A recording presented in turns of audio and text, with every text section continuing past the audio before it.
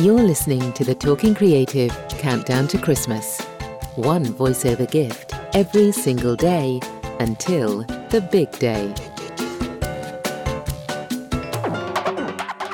If you make videos, ads, audiobooks, or anything with a voiceover, then this is the podcast for you. Let's make voiceovers better. Let's start talking creative.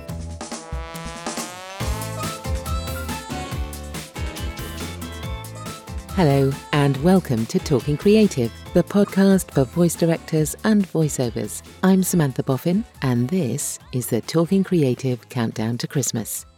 Today, in the Northern Hemisphere at least, it's the 21st of December, the shortest day of the year, or looked at another way, the longest night of the year.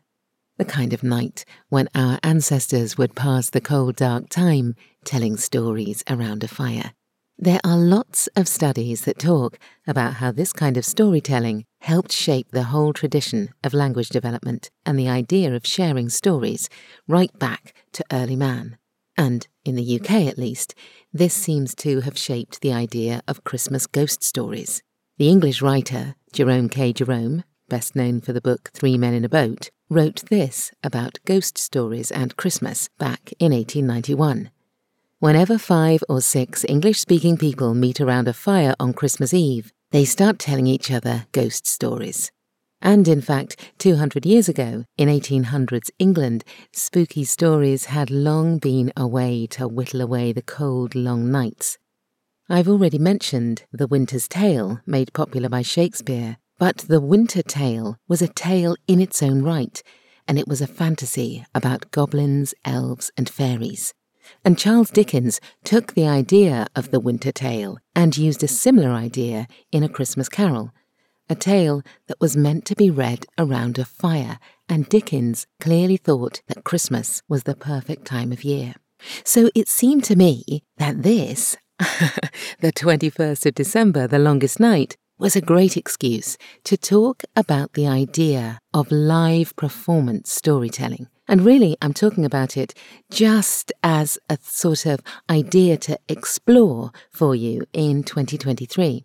Now, I've spoken before about the fact that the life of a voice actor can be, for many of us, a surprisingly solitary career. Some actors, of course, work in studios and with other voice actors all the time, but many more record at home by themselves. And if you're a voiceover who'd love to get out and about and perform a bit more, here are some ideas to think about, all of which I do or have done. So, find opportunities to get out and about in your hometown as a storyteller or an actor. It's a great way to flex your live storytelling skills and meet new people and become better known locally. I've done live storytelling locally to me in theatres, cafes, bars and art centres. All it takes is the chutzpah to contact the manager or the person in charge and offer your services. I've read ghost stories, obviously, children's stories, romantic fiction, as well as lots of short stories and poems. Now, some of these need permissions, but equally, you can find out-of-copyright stories that are free to perform, although they do often need a little bit of editing to make them live storytelling worthy. Or, to get around the copyright issues, you could contact local authors, and there are always local writing societies, or get involved with any new writing or arts festivals nearby.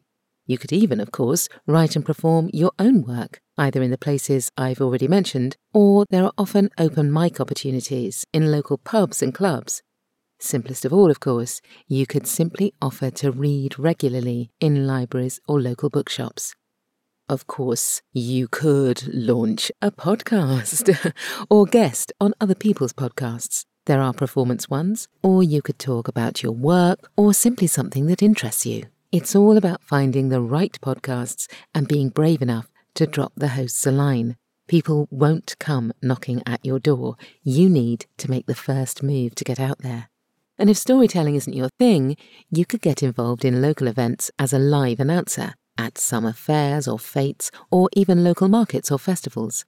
Again, it's surprising how often people need someone who knows how to use a mic and is happy to get stuck into live stuff. Or you could help out on talking newspapers. That's a service that's offered to blind or partially sighted people. And it doesn't just exist at a national level. Local papers need readers too. Just Google Talking Newspapers and find your local organisation. Getting involved locally can be amazing. You can quickly build up a reputation as the go-to voiceover. And while you're doing that, you can have some real fun getting out there too. That's it.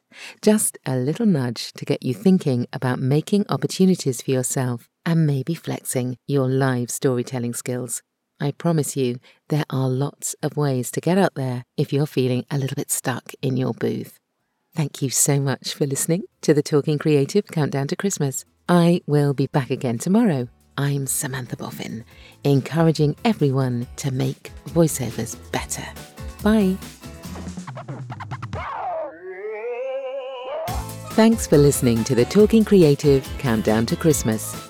If you enjoyed it, do leave a review on Apple Podcasts or share the episode on social media so other people like you can make voiceovers better.